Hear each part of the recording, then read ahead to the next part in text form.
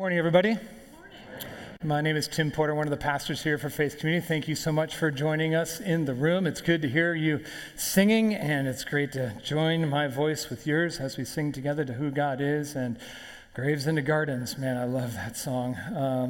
What God can do. Online, thanks so much for joining us as well this morning from wherever you are to be here with us. We are in this series called I Am Not Myself, and we've talked about the subtext or the subtitle of the series being about sexual identity, gender identity, and transgenderism and what it means to follow Jesus in our cultural moment.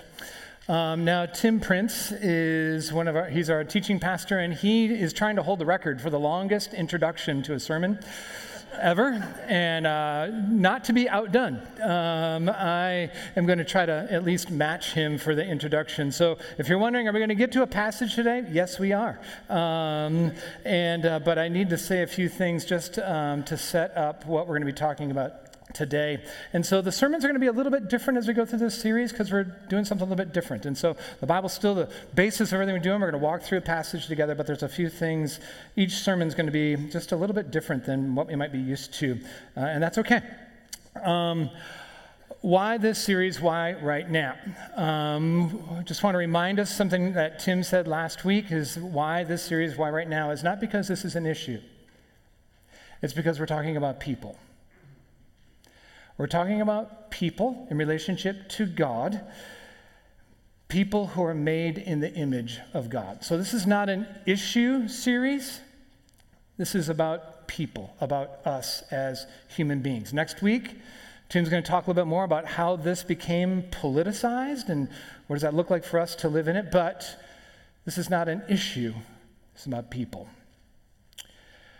Gender incongruence, gender dysphoria is a real experience that human beings have. And we, of all people, Christians, should be the most compassionate and generous in spirit when someone tells us that they are experiencing gender incongruence. Reason being is that we know what it's like to be broken. We know what it's like to be broken. Every human being is broken, down to the core in us. And we also, if we reflect a little bit, we all experience some kind of incongruence with our bodies. Last month, Pat Stream, our counseling pastor, asked a question. He asked like 3 questions whenever you have a certain kind of staff luncheon, just to get us talking and sharing. And he asked this question: how old were you when you felt like you were old? Now that's a fun question. Like, it brought up a bunch of different stories that we're all telling, but notice how the question is set up. Tell me, how old were you, or when did you feel like you were old? Old isn't an emotion. Old is a temporal category, but there is also this reality that we feel young or we feel old. How many 50-somethings still feel like 20? Seriously, when I go to see my alma mater play, when I go to football games or college football games, I could still go down there and I could throw some people around. One play, right? But there's an incongruence between what I feel, how I perceive myself, and at the same time, what is really true. I'm 51. I can't do the same things I could do when I was 20. Now, that's a reality, and we experience that in a lot of different places, in a lot of different ways. Those of you who have ever experienced a panic attack, you know what it's like to have your body betray you. You're like in this normal situation, and everything's going fine, and things are calm, and all of a sudden, you get this panic attack where you feel like you're going to die. Well, what's going on? Your body's remembering the trauma that you experienced at some other point in time. You're inside, you are feeling out of control. Your body is betraying you.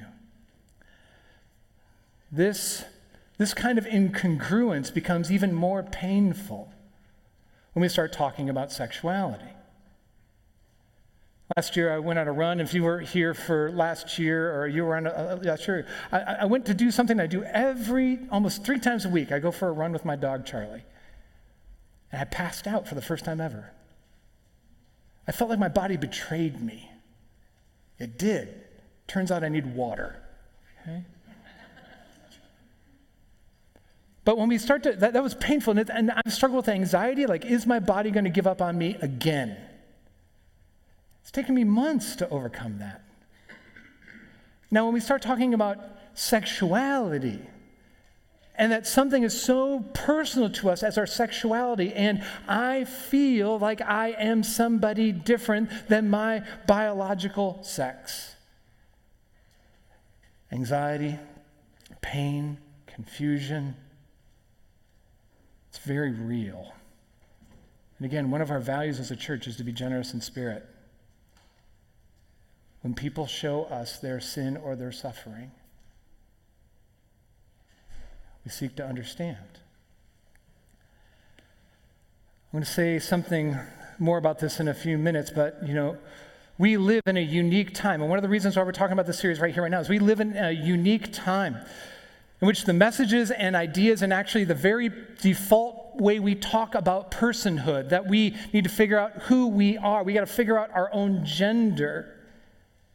And being human, it creates so much pressure, so much confusion, so much pain, so much division, and potentially so much irreversible consequences in this life. A person who may have experienced an orgasm before they went through gender reassignment surgery never experienced an orgasm again. And Jesus brings good news into the confusion and into the pain. And I have a conviction that we as followers of Jesus not only have a challenge in front of us, but an opportunity and a duty. A duty to bring Jesus clarifying good news into our world, especially as it relates to our bodies and our sexuality. Jesus has things to say that our world, that me personally, need to hear.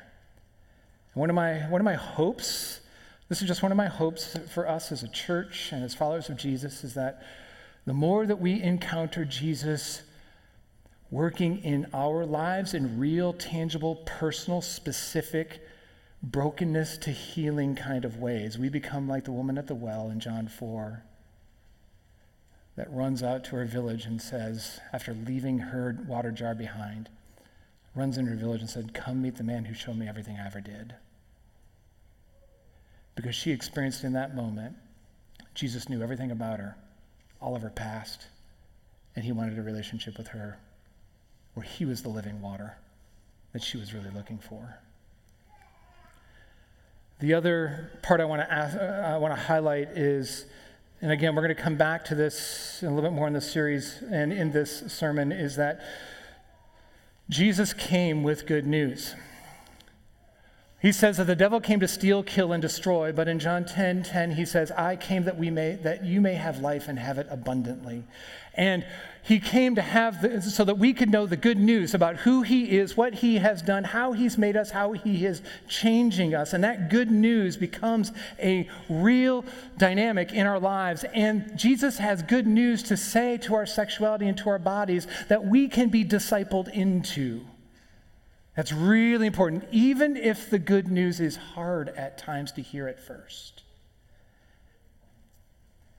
Now, behind everything that Jesus says and everything that Jesus does and every truth that Jesus teaches is this historical reality that Jesus lived as a human being. He died as a human being, God-man as a human being, and the body that died was tenderly placed into a tomb, and that body has come back to life again, and Jesus right now is embodied in heaven forever.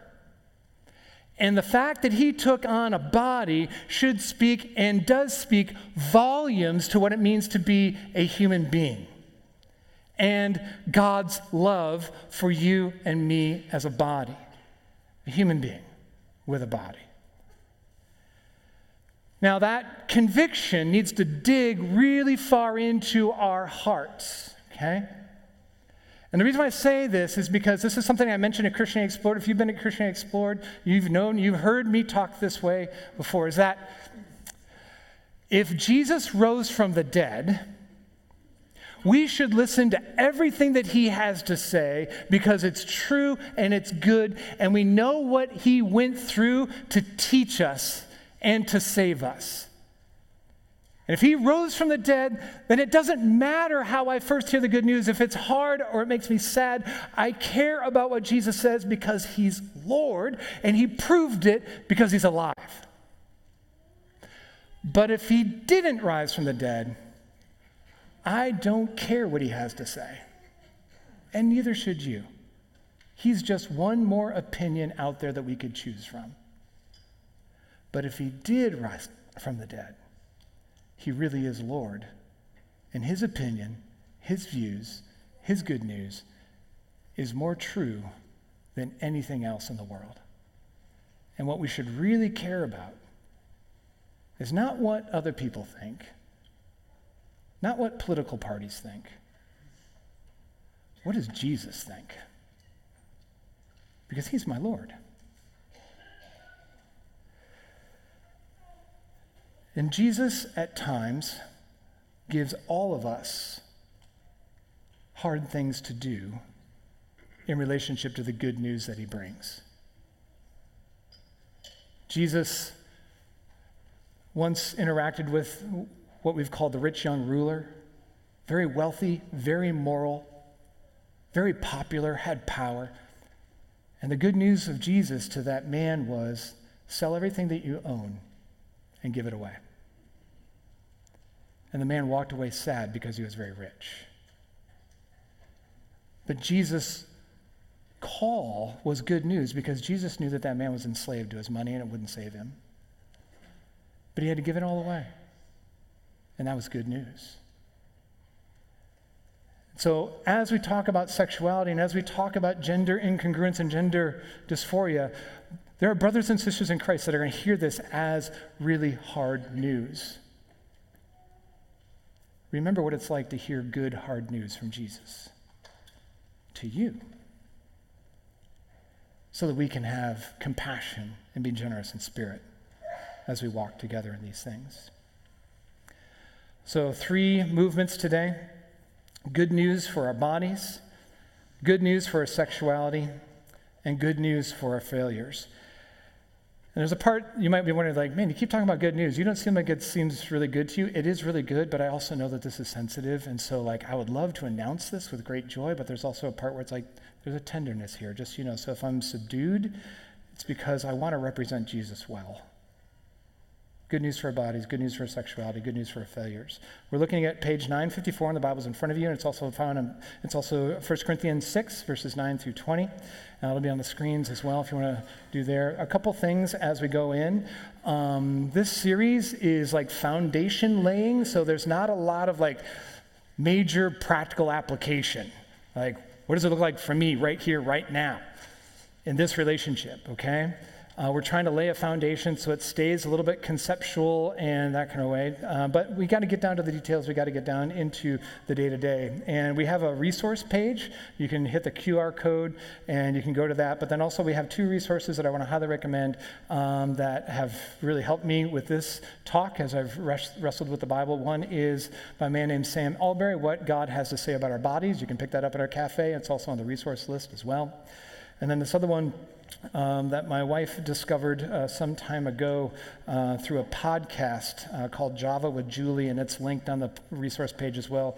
Super, super, super helpful. But this is a book called God, Sex, and Your Marriage. We, from here on out until another resource is better, my wife and I have determined that whenever we do premarital counseling, we give this book out because it helps us tell the story of God's good news for sexuality and what does it mean to be discipled sexually so that we can experience as much as possible, given our bodies and our time and all that kind of stuff, all that God has for us. So that's out in the cafe area as well. Okay, the text. Verse 9, or do you not know that the unrighteous will not inherit the kingdom of God? Do not be deceived.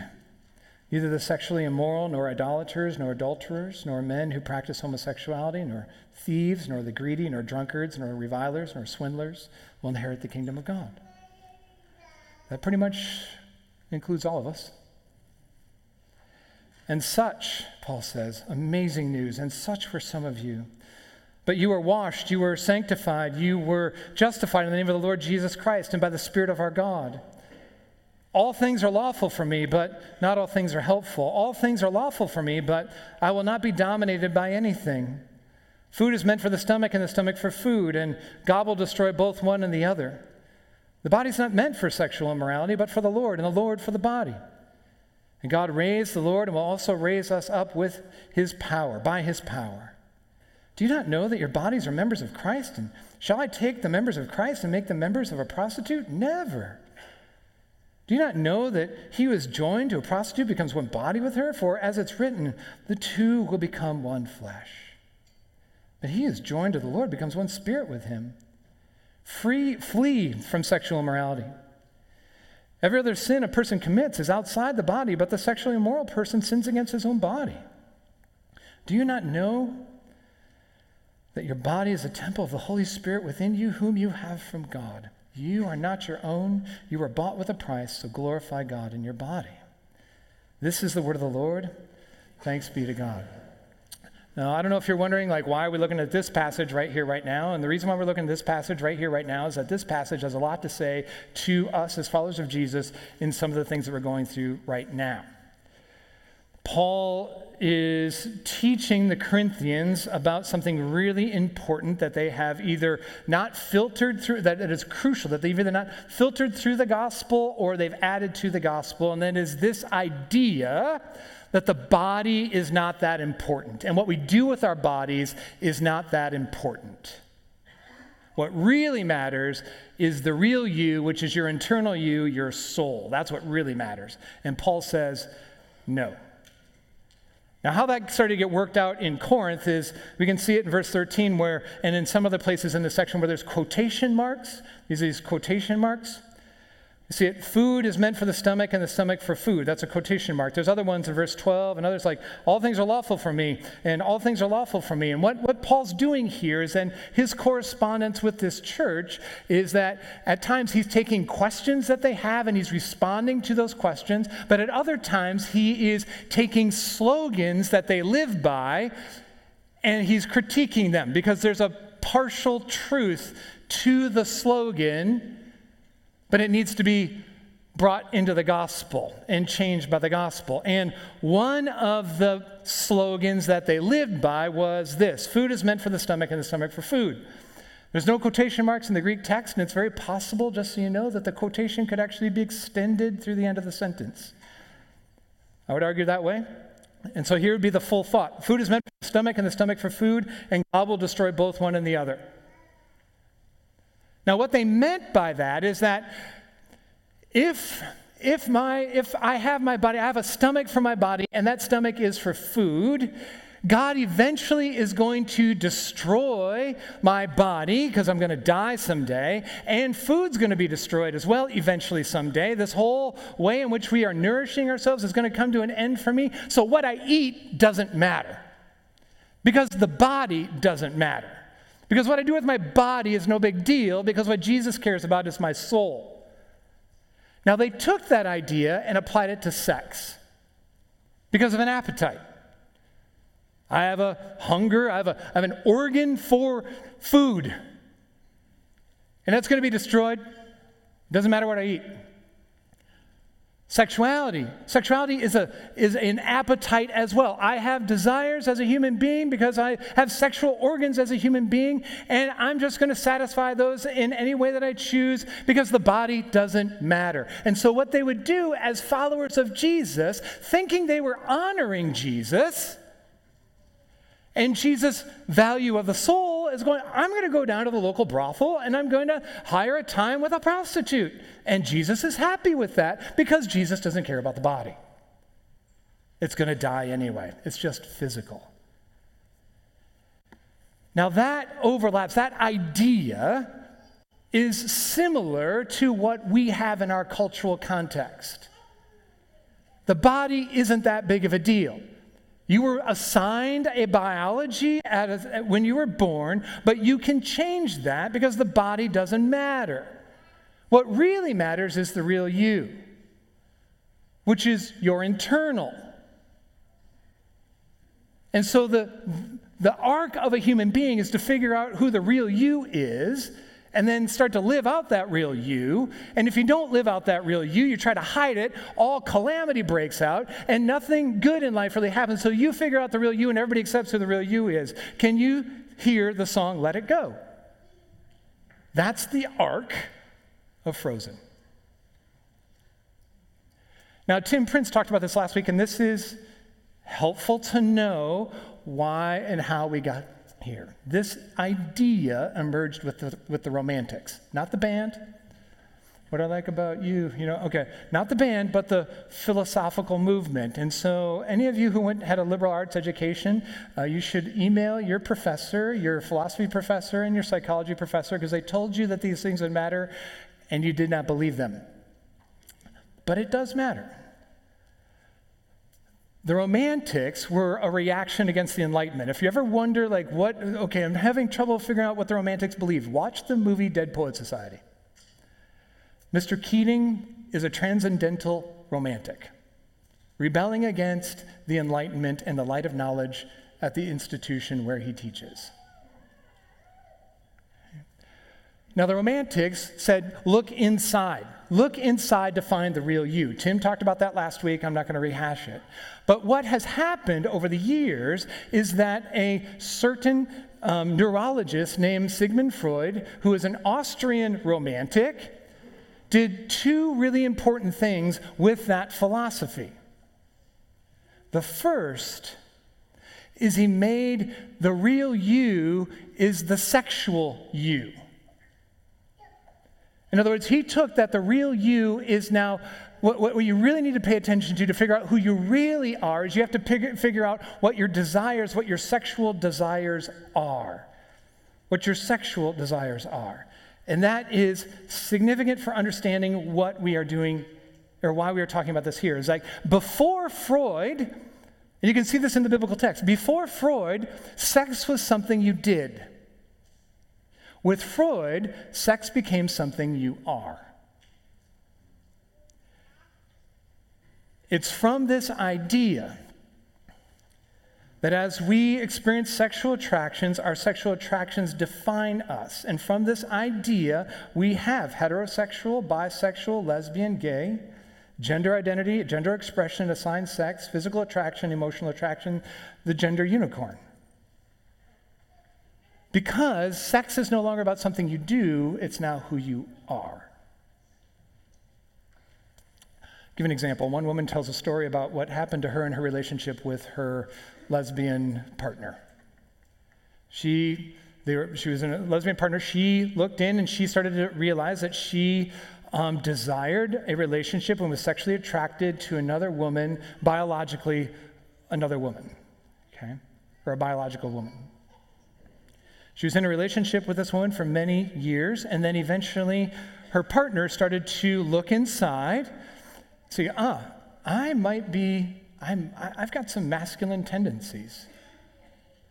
I might be a man. And so she went on the journey of trying to transition to being a man. Went through the hormone treatment, went through surgery, all that kind of stuff. Now, the original partner is experiencing a great deal of confusion because she's asking the question, who am I now? Am I, because I'm married to a person who is a male, though biologically female? What am I? Am I bisexual? Am I heterosexual? Who am I? And that's the big question that comes up. Who am I? Because our sexual orientation, or even that phrase, sexual orientation, has a defining element to it about our real you. Okay? That's one of the dynamics that's going on in our culture. moved to such a degree that right now, many people are saying, this is who I am right now. I'm bisexual right now. That might change next year. I don't know. That was a Freudian move. The other, and it has had damaging consequences. The other move that Freud made is to say that as he looked at human beings, and this is how sex became politicized at its core, as you look at human beings, what's the core element of all human beings? We all want to be happy. And he said, if our true self is a sexual self, the only way that actually we can be happy as human beings is to be able to express our sexuality the way that we are. And so, for Freud, you will not be happy unless you're having sex in the way that you want to have sex with whom you want to have sex. Now, that's a simplification, but it's really important to understand how we got to where we are. It's simplistic, I know that, and there's a lot of other dynamics, but one of the reasons why Tim and I are telling this story in each one of our sermons is because we're dealing with the fruit of ideas that have been laid as a foundation for hundreds of years for Western culture. And what that means is, this isn't changing anytime soon. And what that means is that we, as followers of Jesus, get to rise up to the opportunity that we have as to rediscover Jesus' good news for our bodies, which are, there's even some truths that we've not even thought about for some time because we've not had the opportunity to have to think about them. And Jesus has good news to say to us as individuals right here in our time and our place about our bodies and about our sexuality and about our failures. So first, good news about our bodies. Verse 14, Paul makes this amazing statement. And God raised the Lord, and he will also raise us up by his power. What Paul means is that if God raised Jesus from the dead, the body that died, went into the ground, went into the tomb, came back out, that real body was transformed, just as God did that to Jesus, he will do that to anyone and everyone who belongs to Jesus, who gives their life to Jesus. Now, it's really good news to know, as the Bible teaches, that as a follower of Jesus, when you die, your body goes into the ground, your spirit, your soul, goes to be with Jesus. And Paul says that that is better than what we have now. But that's not the end for which God sent Jesus to die and rise again. The hope, the big promise, the work that Jesus still has to do is when he returns, he's going to raise us up from the dead as well. The body that you have right now, if Jesus doesn't return before you die, will go into the ground in some form or fashion. And Jesus promises that when he returns, he's going to reanimate your body. He's going to put you back together again, and you will have a body like his that he has right now. Now that's the grand hope. Now what this means is that our bodies are not inconsequential. That our bodies matter. That God loves you, and you are an embodied person. He loves your body. Jesus loves your body so much that he's willing to go through death and back to bring it back to life again. Why? Because he made it. He made you. The Bible talks about how you are fearfully and wonderfully made. Now, we need to rediscover, because we have some of these tendencies in the church that, what really matters is the spiritual, what really matters is the soul. Paul says, no. What really matters is a human being, body and soul, united together, and the only thing that separates us is death. And then Jesus brings us back together again. Transformed. 2.0 times a billion. Because they're transformed. Now, we got to really believe that, because right now it's like, that's just sort of your theory, blah, blah, blah, blah, blah, blah. No, that's like really true And if we really believe that, it starts to make us really look at our own bodies and say that your body is you. Try to live without your body for a while. Your body is you. Now, you are more than your body. You have a soul, but you are your body. Now, you also have a body, so you can donate a kidney, and you're not giving you away. But still, you are your body. Do you look at yourself that way?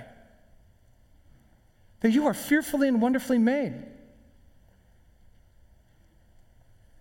This is good news to reintroduce to us. It goes all the way back to Genesis, at the beginning of time. Genesis 1:27, we read this: So God created man in his own image. In the image of God, he created him. Male and female, he created them. It's so important to read that God didn't make some kind of soulish creature named Adam and then look around and go, I got to find something to put this in. And then he makes like some kind of Tupperware container made of human being or of a body, and then he puts this soul in this human being. That's not what God did. He started with dirt.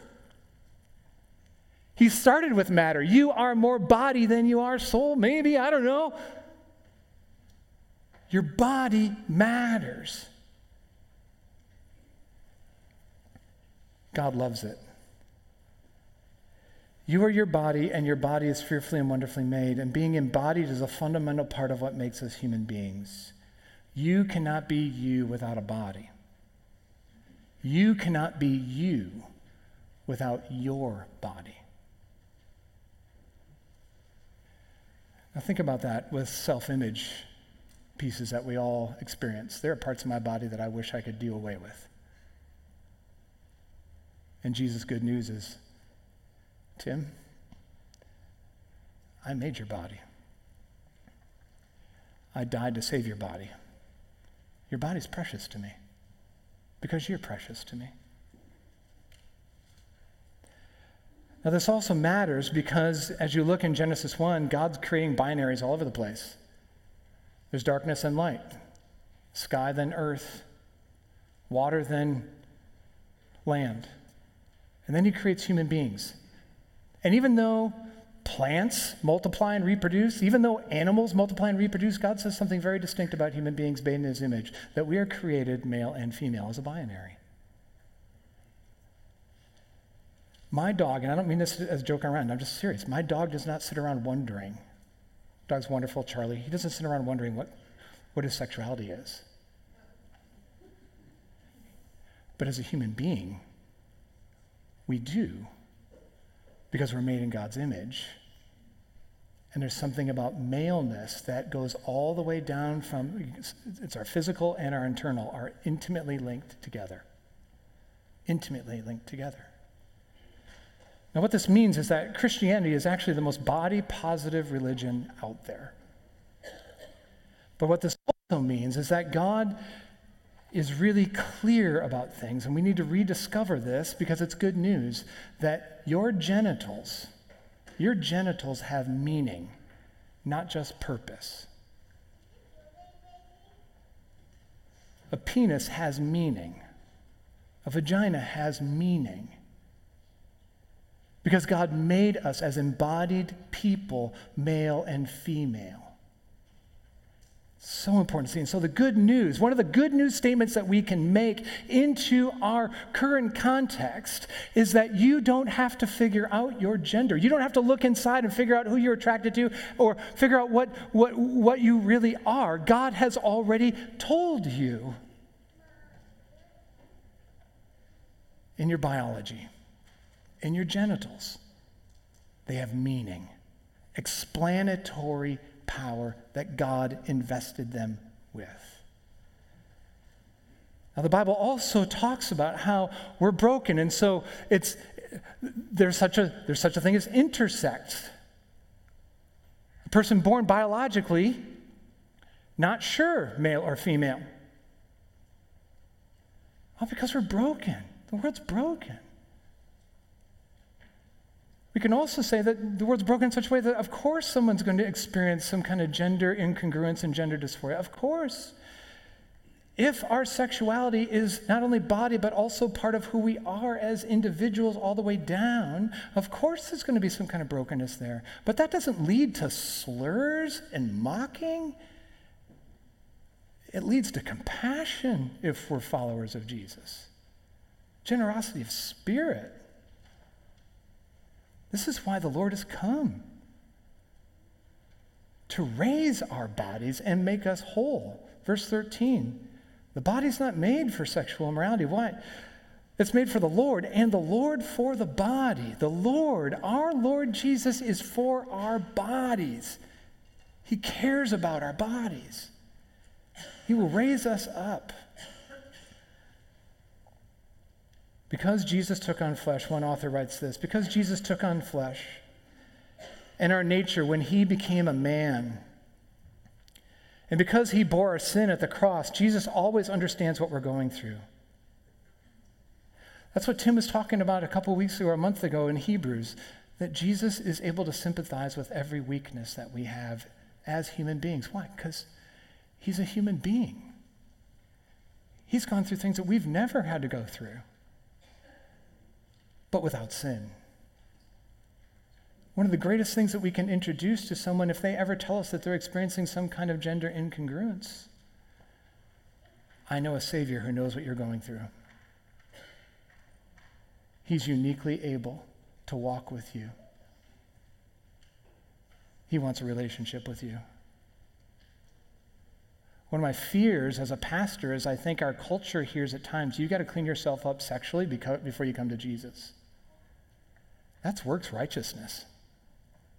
I better change before I get to Jesus. Nah. Grace. Next, or even more, I got to move on. Verse 19, do you not know that your body is a temple of the Holy Spirit within you, whom you have from God? God cares so much about you as an individual and me as an individual, as an embodied person, that as a result of Jesus' death and resurrection and a relationship with him, God actually takes up residence in your very body. You are a walking, living, breathing God encounter. You bring Jesus with you wherever you go, wherever you live, work, play, or learn. Jesus is with you through the Holy Spirit. Jesus is not ashamed. The Holy Spirit is not ashamed to enter into you as a human being, as a body. And the Holy Spirit is the only one who sticks closest to you while you go through the separation of death, when your body goes on the ground and your spirit goes to be with Jesus. The Holy Spirit is with you that whole time. He's unembarrassed. He's not ashamed. He loves your body. Because of this, one African-American writer, she was an African-American woman, seeing some of the things in the transgender movement that she also noticed in the civil rights movement, about there were lighter-skinned African-Americans who sort of hated their darkness and tried to pass themselves off as being white and Anglo. She sees something similar in this, that kind of self-hate in the transgender ideology and movement. And so she asks this really important question. Why don't we encourage people to love the body that they're in? We tell women to love their curves and love their age and love the skin that they're in, but we won't tell them and men to love the sex of their bodies. This is where we can speak. This is where we can believe that Jesus sees our bodies as something to be loved. So from a very young age, we're teaching children, God loves your body. When they start to discover that they have a penis, God loves you, and God loves your penis. He made it. And we don't need to be embarrassed to talk about things that God wasn't embarrassed to create. We especially need to talk to women, young women, about their bodies. Sensitively. To talk about the menstrual cycle is God's idea. Painful, frustrating, I don't know. Good. God made it good. And I mention that because there was a woman I know who grew up a tomboy, and the first time she got her period, she started to cry. What does this mean about my body's betraying me? Jesus cares about your body. He loves it. Good news for sexuality. I'm going to buzz through these last two. I'm sorry. Freud was wrong about sexuality. And this is a truth that Jesus says, good news. What is he wrong about? You don't have to be fully human, or you don't have to have sex and express yourself sexually to be fully human.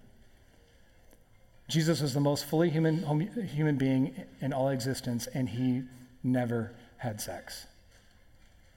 And Jesus even says that sexuality is only temporary. It's only for a time.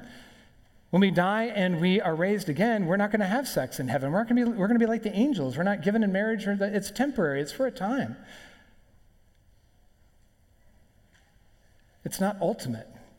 Now, of course, sex includes happiness and pleasure, but the good news of Jesus is that sex is bigger, and more inspiring than simply about pleasure. And one of the things that we get to recapture in our cultural context is a really beautiful, powerful, inspiring story, God's story of sex. And for the longest time, the church has been more concerned about the boundaries. Oh, don't do this, don't do this, don't do this, don't do this, don't do this, don't do this, don't do this. The boundaries are important. Jesus is about boundaries because he made sex for a relationship between a husband and wife in covenant love together. But we've got to tell the story of why that's the case. And God is telling that story in Scripture. And he's telling that story in Scripture with this little phrase here that Paul brings up in chapter 6 about the two will become one flesh. It's like, do you not know that he who is joined with a prostitute becomes one body with her? And he taps into this storyline, the two will become one flesh. And what he means by that, there's a lot that I could go into here, but what he means by that is that God designed sex to bring two people together, a husband and wife together in a one lifetime covenant together. And what we're doing right here, right now in our culture is like we're getting married and we're talking about sex and we don't know the picture on the front box of the puzzle pieces, on the puzzle. And so when we're dealing with sexuality and marriage and all these types of things, and even in Christian marriages, we've got this 5,000-piece puzzle picture that we're trying to put together with our sexuality, and we don't even know the picture to tell us what sexuality is supposed to look like in a marriage relationship. But God tells us what it's about. At a high level, God didn't create sex primarily to teach us about romantic love or passion or even procreation. All of those are important, and even unselfishness. He didn't give us that to teach us about unselfishness. The larger vision that puts all the pieces together is this true kind of love that God loves us with, and it's a covenant love. It's a covenant kind of love where he makes a promise that no matter what, I'm going to love you through thick or thin till death do us part. But even in death, we don't part from God. The story that we tell with our sexuality and the story that we tell well with a relationship between a husband and wife is a story of God's love. And we need to recapture the promise and the beauty and the strength of covenant love. God created sex for marriage and reserves sex for marriage because of the beauty of covenant love. God created the sex to be the most tangible expression of the joy of fully giving oneself in covenant. It's the physical symbol of a lifelong covenant promise. Now, if we tap into the beauty and the power and the inspiration of God's story for sex, it gives us the power for a woman in her mid-30s who's been addicted to pornography for 10 years to say, I'm going to give up pornography, and I'm going to tell some friends that I've been involved in pornography as well, and I'm going to follow Jesus. and not be involved in pornography anymore. The story of God's story of sex is so inspiring and needs to be recaptured in such a way that it helps a husband who's in the midst of a cold relationship with his wife, who's tempted to sleep with a coworker, to say, I'm going to do the most important thing, and I'm going to seek as much as I possibly can to the leadership and the power of the Holy Spirit to rekindle my relationship with my wife. Because God's covenant love is that powerful to me and beautiful. God's covenant love becomes so inspiring that it allows and empowers our same-sex attracted brothers and sisters in Christ to say, you know what, I'm going to remain single, celibate, and not be involved in romantic relationships with someone of the same sex as I am. Because Jesus' covenant love for me is so beautiful. I don't want to violate it. It helps men who are engaged to guard their relationship. We're not going to have sex before we're married because God's covenant love is so beautiful. And it's made only to be expressed and to flourish. And where there is pain and difficulty in sex within marriage, we rely on the Spirit and we learn to follow Him, because the promise isn't if you're pure, then you're going to have a great sex life someday. You might still have pain and difficulty as we walk through learning how to love one another sexually in covenant relationship. Lastly, good news for our failures. Tim said last week, and this is so true, that no matter who we are, no matter what we've done, no matter what's been done to us, God invites us in. Paul began this section with saying, do you not know that the unrighteous will not inherit the kingdom of God? In other words, what he means by that is that any of us who are adulterers, any of us who are idolaters, any of us who've stolen something, any of us who've lied ever, we are not, by definition, allowed into the kingdom of God. But then Paul says something so powerful. As such were some of you. But you are washed, you are sanctified, you are justified in the name of the Lord Jesus Christ by the Spirit of God. What's been done to us and what we've done that may have been of sexual nature, there is a unique kind of shame with that because we sin against our bodies. Jesus washes that away. By his death and resurrection, he washes that away. You are sanctified. In other words, you, because of Jesus and relationship with him, you belong to him, and he loves you. He loves you exactly where you are right now. But he loves you so much that he's not going to leave you exactly where you are right now. He's going to change you. Justified. We're allowed into the kingdom because we have a right relationship with God because of what Jesus has done for us. And if Jesus has done all these things for us, will we please also listen to him when he talks into our bodies and our sexuality, and will we believe him there? One of the things that is for us, I think, is just as followers of Jesus, is that to remember. Sometimes we can think about like, oh, that's what I once was. And we forget what it was like to meet Jesus for the first time and to be changed by him. And so we can develop this kind of self-righteousness that looks at other people and says, well, you are really far from Jesus. And the reality is, no one was more far from Jesus than I was when I was far from Jesus. And not only that, we're all being changed. Nobody has a life that fully aligns with who Jesus is. That's why Paul's writing this letter. Even though they were washed, they were justified, they were sanctified and justified, they still needed to be changed. And we all have unbelief in us. We all have wrong ideas about Jesus. We all have wrong ideas about our sexuality. We all have wrong ideas about our bodies, and they all have significant consequences. Are we going to let Jesus continue to change us as we invite others to find the one who will told us everything that we ever did, and he still loves us and he wants a relationship with us? I'm going to pray for us, and then why don't you stand if you would. I'm going to pray for us, and then we're going to sing one last song together about coming to Jesus and what he promises to do in us. Holy Spirit, we entrust this time to you. We have surrendered all things to you, Jesus. We surrender our bodies to you because you are good and you will care for us. We surrender our sexuality to you because you are good and you will guide us and you will shape us and you will change us and you will align us to you. We give our failures to you because you are good.